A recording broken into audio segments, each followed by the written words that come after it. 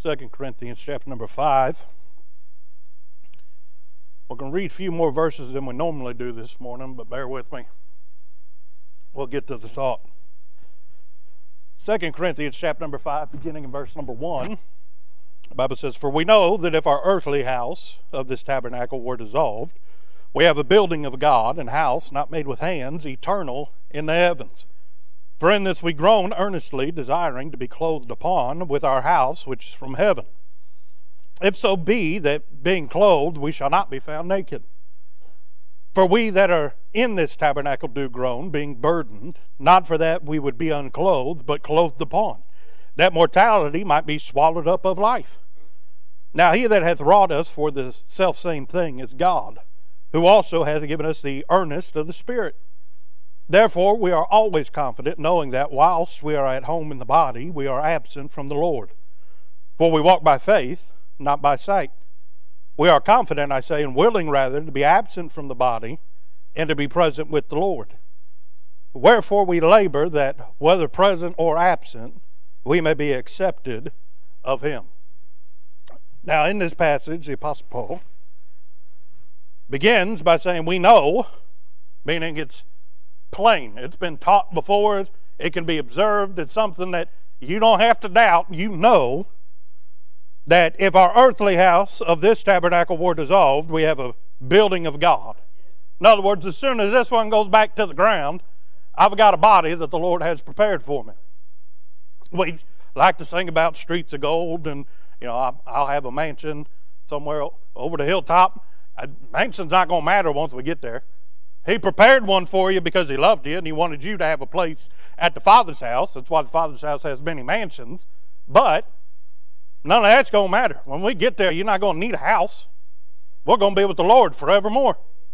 But it says we have a building of God, in verse number 1, and a house not made with hands, eternal in the heavens. This tabernacle, go study your Old Testament economy. The tabernacle was the temporary structure that they were able to take down, move, and then reassemble as the children of Israel traveled through the wilderness.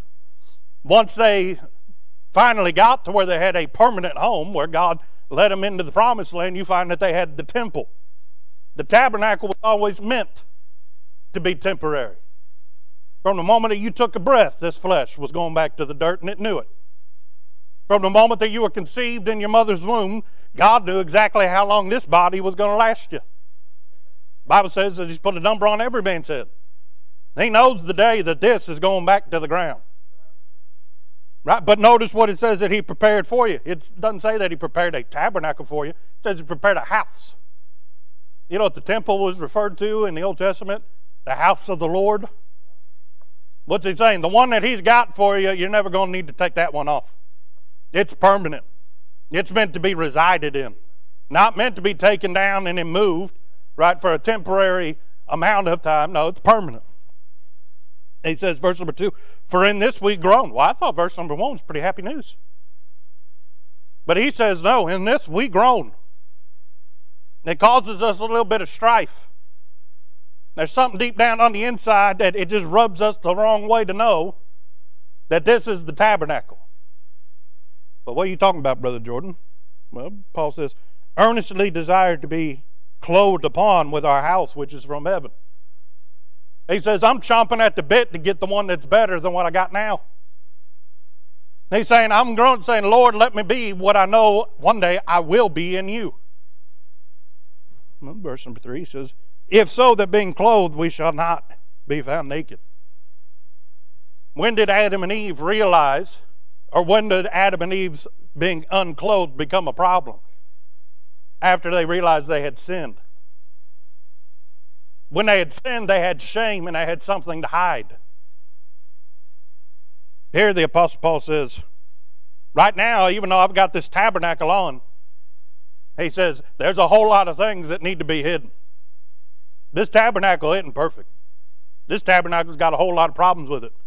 It's still cursed by sin. That's why it's going back to the ground and it's not going to glory with us. He says, we desire that once that heavenly home is bestowed upon us, that heavenly house, says that we not be found naked. What are we going to look like when we get to glory? We're going to look like Him. Nothing about Jesus that's worth hiding. You don't need to cover any of that up. We'll be able to take pride and glory in what we are rather than feeling shame for what we're still dealing with down here. But verse number 4, he says, for we that are in this tabernacle, talking about this temporary flesh, do groan, being burdened. What's that burden? We'll get to that here in a minute, but keep that in mind. He says, being burdened, not for that we would be unclothed. He's saying, we're not aspiring to go back and be heathens, to be barbarians, as we heard preached about this weekend. Right? We don't want to be that crowd that goes around and does what's right in their own eyes. He says, that's not why we're grieved. He says, but rather clothed upon, that mortality might be swallowed up in life. He says, we've received good now. In fact, he goes on to talk about the earnest of the Holy Ghost. We just got the down payment on our salvation. He says, we know that the Holy Ghost moved in and we are His tabernacle. But this flesh, our tabernacle, it's going away one day and then we'll receive the fullness of salvation. He says, we groan, we desire, we're begging in our spirit to have that more perfect thing that we, by faith, we can see it through the Scriptures. What we're going to look like? I don't know, but we're going to look like Him. Well, what's He look like? Well, John was limited in the words he could use, and he was trying to use words that we understood to explain it, but he, in the book of Revelation, explains what he saw. He had face like brass, he had eyes full of fire, hair white as snow. What are you saying, Brother Jordan? There's nobody that looks anything like Him. But when we get there, we're going to look just like Him. It says we're not groaning to go back to what we were. He says we're tired of the sin. We're tired of the flesh. We're tired of the old man wrestling with us every day. He says we do groan that imperfection will be swallowed up in perfection. That mortality be swallowed up with immortality. He's saying that one that we've got, it's going to last us for all eternity. Nothing wrong with it. Never will be anything wrong with it. All we're wanting is to take off the old and to put on the new. He says, but it burdens us. We groan to have that new thing. Verse number 5, now He that wrought us for the self-same thing is God, who also hath given us the earnest of the Spirit, which we just talked about. Therefore, we are always confident, knowing that whilst we are at home in the body, we are absent from the Lord. He says we're confident that we know one day it's coming. As long as we're alive here, we're absent from the Lord. But the day that He calls us, whether we go by the grave, go through the rapture, the moment that it happens, we'll be with Him. So what verse number 8 says, for we are confident, I say, and willing rather to be absent from the body and to be present with the Lord. But see, go back to verse number 5. It says, now He that hath wrought us for this selfsame thing is God. You know what God intended when He saved you? That for a while, not for forever, but for a while, you would be wrapped in this earthly tabernacle, the flesh, that you would receive the Holy Ghost, who, as we've heard preached all weekend long, right, leads us and guides us into all truth. He is both our schoolmaster, but He's also our corrector. He convicts us to show us what is true from the Word of God and what God wants in your life. He gave you the earnest of your salvation so that you could rule and reign over this flesh for a time and compel it to do what is the will of God. It says, who wrought us for this selfsame work? God did. That's what God intended. That's what God equipped you for. It's what Jesus, when He said He must go so that the Holy Ghost could come. He said it's better for the Holy Ghost to be here because it'll be me living in you. He says it's going to work out just the way that God intended it. So, the Apostle Paul here in verse number 1 and several times on down through this, it says that we groan. He's saying, I've just got a little glimpse of what God's got for us on the other side. I'm all ready to go. He's saying, I don't want to be stuck in this flesh anymore. He says, I want to go on and be home, go home, be with the Lord forevermore. I want to be like Him. Says he's burdened by it. He's burdened that he loves the Lord so much he just wants to go be with Him. But he says it causes him discomfort in this flesh. Later on, the Apostle Paul says that he was torn between the two. Whether to go or whether to stay. Why did he want to go? Because he wants to be with the Lord. But why did he have something that caused him to want to stay? He said for other people's sake. That as long as he was here, God could still use him to minister to others. That was a struggle that he felt in his soul. Now, I'd say it's very rare in today's iteration of the church that there are very few people who are waking up every morning and asking God to help them because they just want to be in heaven so much that they're tired of living in this world. I'm sure it happens. But the Apostle Paul says, no, that's a daily burden I got to carry. I want to go so bad that I'm tired of this place. But yet at the same time, he still knows that he has work to do down here. Look at verse number 8. We are confident, I say, and willing rather, to be absent from the body. He says, if you gave me a choice, I'd be in heaven. He says, we're willing to be, but I just can't be. Verse number 8. He says, and to be present with the Lord. Wherefore we labor, that whether present or absent, we may be accepted of Him. The Apostle Paul said, I had to stop thinking about which body I'd rather be in. That's up to God. God chooses where I'm at, what makes up my being. By Him and through Him do all things consist. He said, I had to stop thinking about it. I had to get my eyes off of what I was stuck in and what was prepared for me. But if you was driving a jalopy into the parking lot today and you knew that somewhere across town somebody had put a down payment on a Rolls Royce for you, and all you had to do was show up and get the keys for it, it was already yours. It's paid for. It's waiting. It's got your names engraved into the seats. There's a place for you at the Master's table in glory. He's got a house for you. Right? He's got a place around the throne where for all eternity you're going to be there, worshiping and praising Him, having fellowship with Him in the flesh. He wants you to see Him as He really is, and He wants you to be seen of God as what He intended you to be. You'll finally be what it was that God wants to turn you into, the completed work of God that started the day that you got saved. Everything's going to be better over there. Well, if you drove in a jalopy and it was just across town and you could go get it, why wouldn't you? Well, the issue is, I'm not the one that gets to make that choice. I didn't give myself life. I can't take life away from myself. Right? How dare we say that, well, Lord, I'm ready to go. Not if He's not ready for you to be there. You know what that tells me? If you're ready, but God's not ready for you to leave, tells me that you're not right with God. You're not in the perfect will of God. The Apostle Paul says, this is what I decided in verse number 9. That whether present or absent, we may be accepted of Him. He said, I got tired of looking at what would be best in my eyes. He says, of course it'd be best for me to be in that glorified body. Well, not if God still has someone He wants you to win down here. The Apostle Paul later said that he was willing that he would be accursed, or in other words, lose his salvation and go to hell, if all of Israel would come to be saved. You say, what do you think was more important to the Apostle Paul, Brother Jordan? I think the Apostle Paul cared more about people getting saved than him having his glorified body. I think God cares more about more being added to the family than those that are in the family graduating to that heavenly body. What do you say, Brother Jordan? I'm saying God's got a time and a place for everything.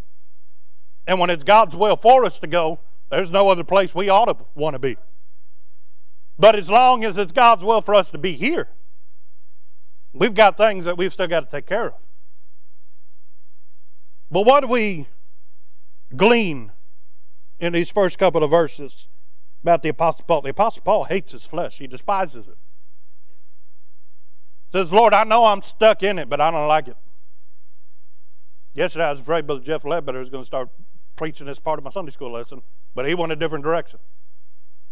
The Apostle Paul said of himself, "O wretched man that I am." He called himself the chiefest of sinners. He knew that before he got saved, he was the enemy of God. That he actually persecuted the one that he thought he was serving and worshiping. When the Apostle Paul looked at his flesh, he saw no good thing. He hated himself in the flesh. No wonder he wanted to graduate to that glorified body. But at some point, he had to come to accept that he was still stuck in what he despised so much. The Apostle Paul desired to be closer to God. Well, how close did he want to get? That he looked exactly like Christ? If some people today had a burden for truly being accepted, like he said in verse number 9, that whether you be in the flesh or you be in spirit and glory, you'd be accepted of Him. Him who? God.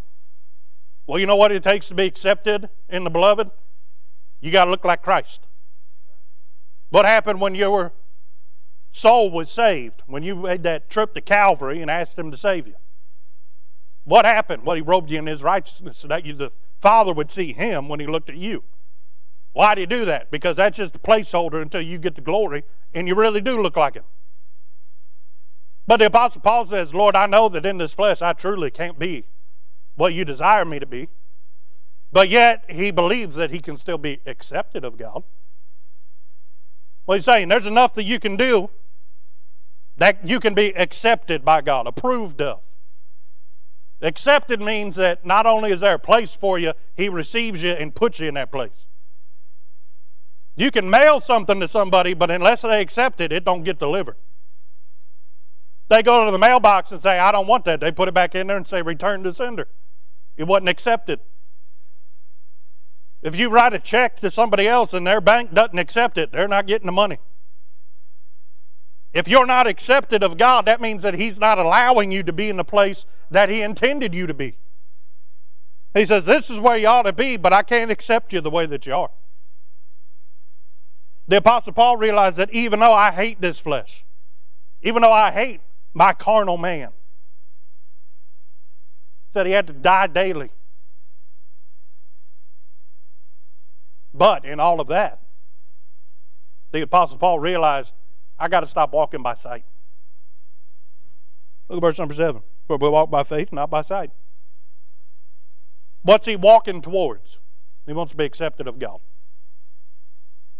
That's his goal. Whether I be here, whether I be there.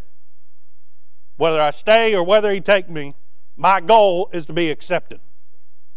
Well, in order to be accepted over there, you're going to have to stand before a judgment seat. That's what he goes on to talk about from verse number 9 all the way down to the end of the chapter. Now, you're going to have to give an account of the deeds done in this body that you hate. So you might as well compel it to do what is right. In order to be accepted over there, you're going to have to do what it takes down here to hear, well done, thou good and faithful servant. One day we'll pass through the fire, that judgment of God that we heard about this weekend. And it'll be revealed what was hay and wood and stubble and what was gold, silver, and precious gems. And one day we'll receive our place in glory and we'll be accepted forevermore. But he's saying, when I stand before God at the judgment seat, I want to be accepted. I don't want to be rebuked. I want the Lord to say, here's what all your labor went on to prosper, to be rewarded as. It says, here's the measure of your work. It lasted longer than life. I mean, come on, we're reading a book of the Bible that he wrote some 2,000 years ago. God preserved the work of the Apostle Paul. But he's saying, when I get to the other side, I want to see that what I did meant something to God rather than meant nothing. It didn't get past this carnal life. It had no eternal ramifications. It says, what I want to be accepted. Well, in order to be accepted at a certain point, You've got to accept some things down here. That's why he said we walk by faith and not by sight. So in order to be accepted of God, you first have to accept that you can't just look in the mirror all day long. Remember he said, "O wretched man that I am." Chiefest of sinners, he called himself. He knew how wicked this flesh was, but he didn't sit there and stare at it all day long. Yes, the Word is a mirror, a glass, that when we look into it, we can behold what we truly are. Why does God show you that? So that you get it addressed and made right. God doesn't want you living in defeat because you see how wicked and carnal this flesh is. This flesh will never be saved. This flesh will never be holy. This flesh will never get to a point where God accepts it, and it knows that. So what's the apostle? He says, I walk by faith. I look and I see what I have a problem with spiritually in the Word of God. He says, and by the Lord's grace, I get those things made right. If the Lord shows me that I've got iniquity or something that I've regarded in my heart that He's not proud of, I repent and I get it made right, like we've heard about this weekend. He says, but I also, once I've taken care of what the Lord has dealt with me about, I go on and continue to labor for the Lord. I don't throw me a pity party. I don't hold the mirror up and ask anybody else if they see anything wicked in it.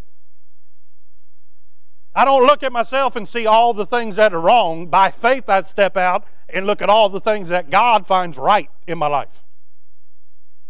He says it's a choice. You can either stay defeated in your flesh, because there is no strength in your flesh. Right? The Bible says that the arm of flesh will fail you. The Bible says to trust in the Lord in all His might. Why? Because in your flesh, you don't have victory. You don't have the ability to go out and even hold yourself together, let alone everything in your life. In your flesh, you've got no hope.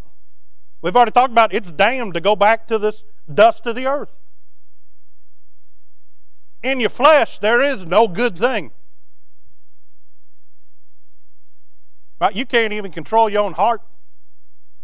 It's deceitfully wicked. No man can know it. How can you control something that you can't even understand?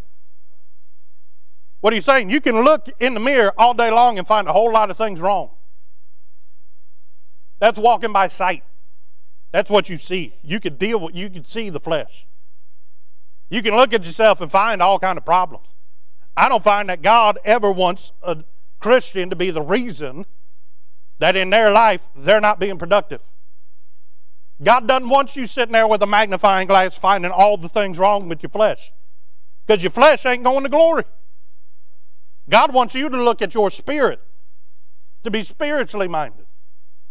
God wants you to be so concerned about His will that you constrain the flesh to do the will of God. He said, greater is He that's in you than he that's in the world. You know what that means? You get a good hold of God, you're going to be able to live in the flesh the way that God finds acceptable. Does it say that you'll be perfect? No. But it says that you can live accepted of God. What's that mean? You constrain, compel this flesh. You control the flesh. James said that if any man can offend not in word, that if he can control his tongue, that man is a perfect man. I talk about sinless, but that he's got control over this flesh. You can be accepted of God in this flesh. But you're not going to do it if you're sitting there looking in the mirror all day long, looking at all the things that are wrong with the flesh, looking at all the things wrong with other people's flesh. No, if you want to be accepted, you got to walk by faith. Well, in order to walk by faith, what do you have to see? Well, to be accepted of God, you have to first accept or acknowledge that you have a call on your life. Go in the Bible anytime that a king had sons as princes, that he didn't give them responsibility. That he didn't give them a piece of what he owned and then give them jurisdiction over it. That the princes would go out and judge or rule or enforce what it is that the king said. Why did that happen? Because the king knew not everybody could see him directly, but they could see one of his representatives. And he trusted his children to go out and to be good representatives of the king. God's put a call on your life that you are a representative of his heavenly kingdom. God's still very concerned about the kingdom of heaven, even though people don't preach on it too much nowadays. One day it's coming. And one day that's the only kingdom that will remain. But until then, he's got a job for you to do to point people in that direction. If you don't admit or recognize that by faith, you're more than what you see in the mirror. We can't see what God sees when he looks at us. We don't see us robed in the righteousness of Christ, but by faith, I can look in this Bible and see that it's true. But Brother Jordan, I just don't feel like that's me today. That's irrelevant. In God's eyes, you're the same as his son. Not because you are today, but because one day you will be. That because of that, God extends grace and mercy and blessings on your life down here as a reward for what Christ did for you. You didn't earn any of it. But Brother Jordan, God's just been so... I never understood this argument, Brother Ron. But God's just been so good to me, I just don't feel like there's anything that I could do to go out and show how appreciative I am. Well, there's a little bit of truth to that. But if you're so appreciative that you just didn't know what to do, you'd go do something. Feeling unworthy isn't an excuse to not go out and do something. In fact, it's the opposite. Those that realized how much they didn't have a claim to God usually do the most for God afterwards. Jesus said it this way, that the one that was forgiven much would be the one that was most thankful, most appreciative, most loyal to the Master. Us, we're just sitting there and say, oh Lord, look at what a mess I am today. Look at what he's turned you into already. The Bible says your conversation's recorded in glory. He already knows what you're going to say once you get there. The only thing missing is you in glory. He's got everything else there. Right before a baby's born, they make up a nursery. Baby's name's on the wall. They've already got pillows embroidered, and it's got names, and it's got, family trees already being added to it. Everything's waiting on the baby. The baby's just not there yet. If you ask somebody, who's that room belong to? Well, it belongs to the baby. Well, where's the baby at? Baby's not here yet. How can the baby have something when the baby's not here yet? You can't own something unless you're here to take possession of it. Tell that to God. Because that's what he's got waiting on you in glory. He's already got your house. He's already got your apparel. He's already got the food ready for you at the marriage supper. Everything's ready, just waiting on you. What are you saying? If you start thinking of yourself like that, then you're going to feel burdened, not because you look and see how unworthy you are. You're going to feel burdened because you realize that God intends you to have all of that, but he thinks that right now what you're doing here is more important. Or else he'd take you and put you where the place has already been prepared for you. The Apostle Paul didn't go around every day thinking about, oh, wretched man that he was. No, he got that nailed down. Daily he died. But after he got all that nailed to the cross, what did he do? He picked up the cross and he kept walking. He put it behind him and said, all right, let's get to work. He didn't die daily because it was fun. He died daily because unless he died daily, he couldn't look it through faith at what God had turned him into. The apostle to the Gentiles. Right? The missionary that at that point traveled to every point of the known world to tell about Jesus, knowing that he was going to be beaten and then one day eventually martyred, right? Mocked, ridiculed, lied to, taken advantage of. You say, but we know that the Apostle Paul spent a lot of time in jail. The Apostle Paul had a lot of emotional damage done to him too. Go look at when he wrote to Timothy about all the people that had mistreated Alexander the coppersmith and everybody else that had walked out on him, that had turned their back on him, ran, went back to false religion and false teachings, perverting what Christ had done. He had a whole lot of scars that weren't physical. But yet he didn't look at those scars in the mirror every morning when he woke up. By faith he saw one day the Lord's going to come and make everything right. And instead of looking at where I'm at, I want to look at where he's going to take me. I'm not looking at this flesh, I'm looking at that glorified body. And to show my appreciation for what He has done in my life, I want to make sure that I am accepted. So what's the first thing you got to accept? You can't look at the flesh and live for the Lord. If your eyes are on what you are now, you're not going to live up to your potential. Long before anybody goes and achieves anything, they have to be able to see themselves achieving it before they'll actually do it. You've got to see yourself as holy, because God said, "Be ye holy, for I am holy," before you'll go out and live holy. You've got to see yourself as the servant, the minister, the ambassador of Christ before you can go out and do it. But Brother Jordan, I don't know what God wants me to be. Well, or I don't know how God's going to make me into it. Doesn't matter. You've just got to see yourself that you can be, so that by faith you'll embrace it. Because if you're waiting to see it, God will never do it. Because without faith, it's impossible to please Him. But Lord, prove it to me. He's already done that. You've got 66 books, thousands of chapters showing to you that God can do exactly what He says He's going to do. That if He promised to do it for you, there's nothing in heaven, earth, under the earth, out there in outer space, or anywhere else in the universe that can prevent what God wants to happen from happening. So once you see yourself not in the flesh, but see yourself in the Spirit, then you've got to get to the point that in order to be accepted, you've got to accept that you're going to have to wrestle that flesh. It'd be too easy if God said, "Just forget about the flesh." No, you're stuck with it. Right? Peter Pan, anybody remember that tale? He lost his shadow.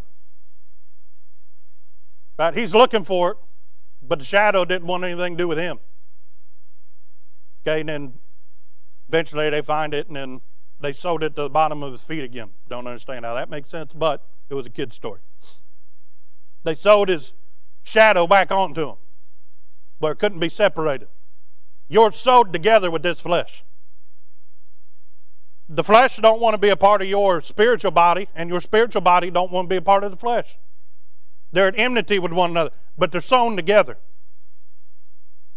In fact, they're fitted together. That means they can't be pulled apart unless God does it, because God's the one that put them together. It'd be too easy to say, "Well, let's just cut them strings and let the flesh loose." Can't do that. The hard part is to say, well, in order to be accepted of God, I see what He wants to make me into, so we've got to make this thing go that way. We've got to drive this vehicle down the right road. Because we walk by faith, not by sight. We know that that's the direction God wants us to go, and even though everything in the carnal man says that's the way we should go, you got to convince it to go that way. And I'm not talking about making deals with it. Well, if we go to church, then later on today, we'll go out and we'll go fishing and pretend that we're sick and miss church tonight. No, we heard about that yesterday. You can't make compromises with your flesh and then still expect to live godly. What am I saying? You've got to compel it to go this way. You got to put reins on it like a horse. And even though that horse is a whole lot stronger than you, that horse could kill you with one kick if it wanted to. And if you're dumb enough to stand behind it. Right? That horse is, I dare say, according to, if we put some people next to a horse, there's horses out there that are smarter than some people I know. Right? But it's cunning. It may not be the most intelligent thing in the world, but it knows how to avoid you if it wants to avoid you. And because it's a horse, you can't just grab it by the ear and then pull it along. No, that thing's a whole lot stronger than you. You're no match for your own flesh without the Lord Jesus Christ. It's a whole lot stronger than you. Why? Because it's in its element. It's in a sin-cursed world that's ruled by sin, that's driven by sin. And if you let it get plugged into the world, it's going to overpower you every day of the week. Right? We're pilgrims and strangers to this world. We draw our strength from a heavenly source. And I know that if I get tapped into God, He'll give me the strength to compel the flesh. But all it takes is one looking, 1 second where you think, well, We finally got that nailed down, and then what happens? It breaks through the gate and it's running out in the pasture again. But to be accepted, you've got to understand that every day you're going to have to wrestle with that flesh. I've used this illustration before, but Jesus took his cross to Calvary and he left it there. Why? Because he's done with it. He only needed it once. He wasn't there for his sin, he was there for our sin. So he was able to make the payment once. But when everybody else in all of his ministry says, Lord, what would you have us do? Take up your cross and follow me. I don't find that he ever tells you to put your cross down. Why? Because you need it more than once. We take our cross with us. Why? Because we're supposed to nail the flesh to it every day. If you're not paying attention, that sucker's liable to jump up off of there because he wriggled a few of them nails loose. You overlook something and all of a sudden he's got a gap where he can take that nail out, and then next thing you know he's got a hand free to start pulling other nails out. We take our cross with us because I can't get rid of the flesh, but I can keep him nailed to it. I can make it to where he ain't jumping up and having free reign in it. What's that? It may be stronger than me. It may be more determined than me. More persistent. But it is not stronger than God. The horse is stronger than the cowboy, but why does it follow him? Because it asserts authority over it, dominance over it. He trains it with the bit in its mouth to know, as long as you go the way that the bit tells you to, there's no pain. As long as you do what the bit tells you to do, we're not going to fall off a cliff, we're not going to run into a ditch. What do you say? You can control something that you think is way above your head. Not just like a horse, but also James gives us the illustration of the mighty ships use a very small rudder, but yet it steers the whole ship. But you've got to be willing to every morning wake up and put that harness on your flesh. You've got to wake up every morning and make sure that them chains and the rigging are still connected to the rudder on your ship, so that when you turn, the flesh responds. Why? Because it's fun to do every day? No, because we want to be accepted of him. Well, goes on to say, we walk by faith, not by sight. We are confident, I say, and willing rather to be absent from the body and to be present with the Lord. Wherefore we labor. If you go look up that word labor, very interesting definition. But labor, we think nowadays, just means hard work. That's not what labor in the Bible meant. Labor in the Bible, it says, make it our aim. You labor because you got a point that you're aiming for, and you're doing everything you can to make sure you hit it. You do not labor in something unless you've got a plan. You may go work, but when you go to work every day, you're not laboring for what you think, you're laboring for whatever the boss man says.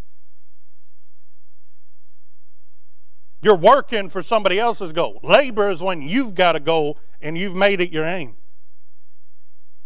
If you're the one that's got the conviction about what it is that you're doing, that means that you're going to give it your all. Labor implies that you're giving it 100%. Labor implies that it's the most important thing in your life. So why is the Apostle Paul laboring down here? To be accepted. His goal is to be in the smack dab perfect will of God, but then also to be doing the exact, down to the jot and tittle, perfect will of God in his life, being used of God. He wasn't happy being on the sidelines. He says, Lord, if I'm stuck in this flesh, let's wear it out. Let's go use it for your honor and your glory. Says we labor that whether we be absent or present, we may be accepted of him. Goes on to say in verse 10, for we all must appear before the judgment seat of Christ, that everyone may receive the things done in his body according that he had done, whether it be good or bad. He's writing to the church to say, folk, But he said, we labor. I've made it my aim that when I stand before him one day, and our God is a consuming fire, because he is righteous and holy, nothing unrighteous or unholy can even approach unto him. His righteousness consumes it. So when we stand before him and we grab all of those labors of our life and we pick them up and we approach the throne of God, I wonder how much of it's just going to vaporize. Like as it was wood, hay, and stubble. We thought it was real valuable. We thought that it was worth putting our effort into, but it doesn't even make it to God when we stand before him, because it's not going to pass the fire of God in order for us to approach unto him. God, knowing that, when he looks at it, he sees what's really going to make it through the fire. Every day he's pulling on your heartstrings saying, won't you make it your labor to be accepted of me? Not just here, but there. One of the greatest joys, aside from being, one, knowing you'll never be separated from God for all of eternity. Two, being able to fellowship with him for all of eternity. But I find that one of the greatest honors and joys in a saint's life is when we're able to lay down those things that he rewards us with for our labors down here, and we get to lay them at his feet as a token of our love and appreciation of him. And just like there's so many people we know, and the Bible talks about, there will be those that are searching through the book of life, looking for their name, saying, Lord, didn't we do all these things for you? Didn't we prophesy? Didn't we preach? Didn't we cast out demons in your name? And they'll say, depart from me, ye that work iniquity. I can't imagine the heartbreak and the wails that'll happen when they realize their name isn't in God's book. But I wonder what it's going to be like when some people grab up those treasures from down here and they walk and they realize everything that they thought God thought was valuable disappeared. Because they was planning on throwing a whole lot down at his feet, only to realize everything that they labored for didn't make a hill of beans. The Apostle Paul didn't leave it to chance. He said, I'm going to make it my labor that I will be found accepted. Not just down here, but there. Because you can't have one without the other. You can't be accepted over there without being accepted down here by God. And you can't be accepted down here without laying up treasures in heaven that are gold, silver, and precious gems, that are going to pass the fire of God's judgment. But he says, we walk by faith, not by sight. In order to be accepted of God, you can't look at what you're doing now. You've got to be concerned with what's coming tomorrow. Pay attention to what you're doing today.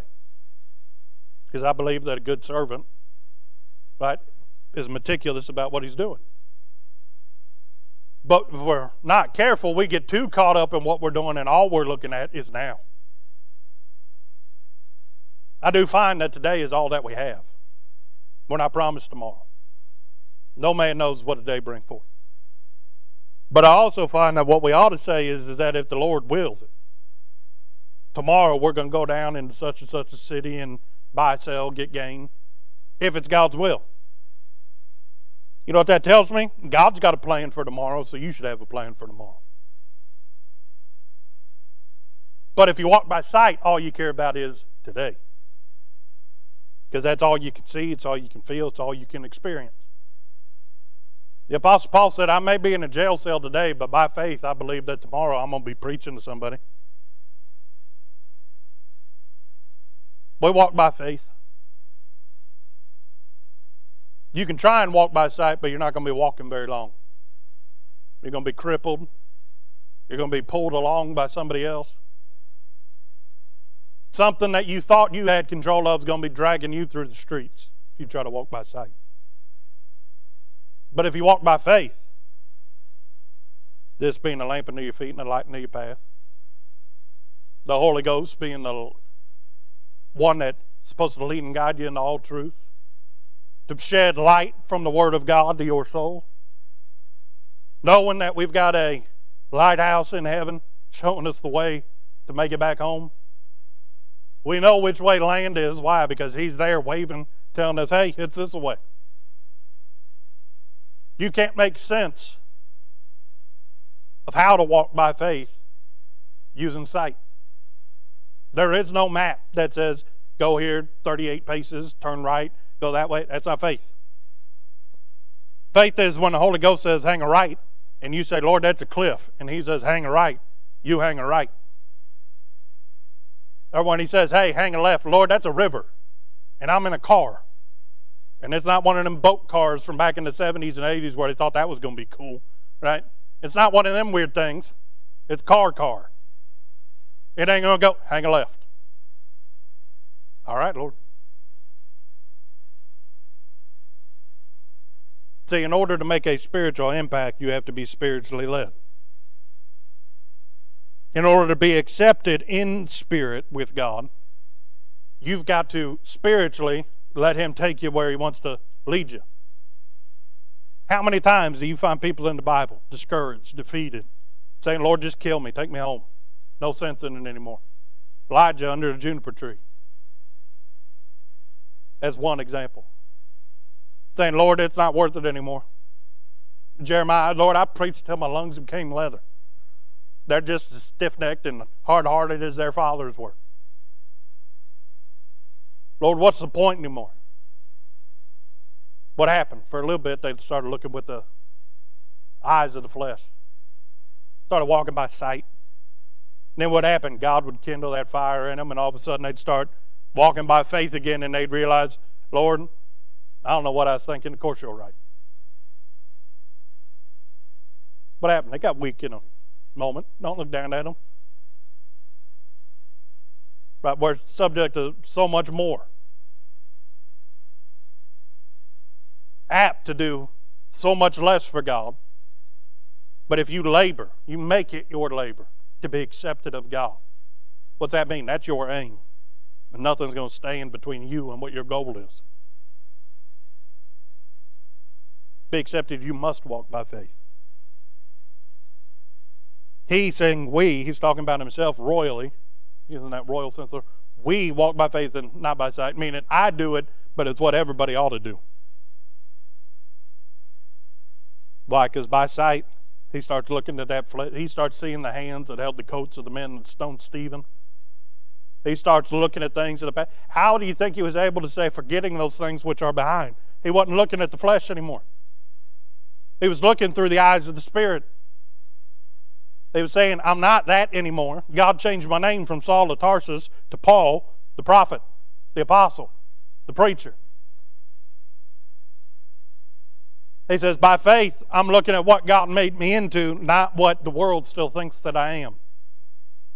And when people would come up and say, hey, aren't you Saul? And he goes, I don't know who that is anymore. I'm Paul. It looked the same, may sound the same, may walk the same, although chances are he wasn't walking the same, because after all the times he'd been tortured and beaten, he walked a little bit different. And they'd say, well, you sound it, but you're right, you're different. What's he saying? I'm walking by faith. Won't let others remind me of what I used to be. Won't let my own self remind me of what I used to be. Why? Because there's only defeat that way. There's no victory. The only victory is in embracing, understanding, and seeing yourself as what God will make you into one day. And in pursuing it, making that your goal. Lord, I know that I'm not going to be a recipient of that everlasting house, that perfect vessel. I'm not going to be like Christ till I get to glory, but I'm going to get as close as I can. I'm making it my labor. Means it's the first thing I wake up and think about. It's the last thing I think about before I go to bed. When I'm sitting there and I've got a little bit of free time, it's the first thing that I'm pondering, considering. Most of us, it's the very second we get free time, phone comes out of our pocket. You know what the Apostle Paul was thinking about? How can I be more like Christ? Lord, show me. Realign my aim so that I'm right on target. Well, what was his target? To be like Christ. To be accepted of God. Both here and now and in the future for all of eternity. Did you know that you could receive a daily devotion every morning in your inbox? Head on over to ibcflorence.com and click on Daily Devotions to sign up today. And as always, thanks for listening.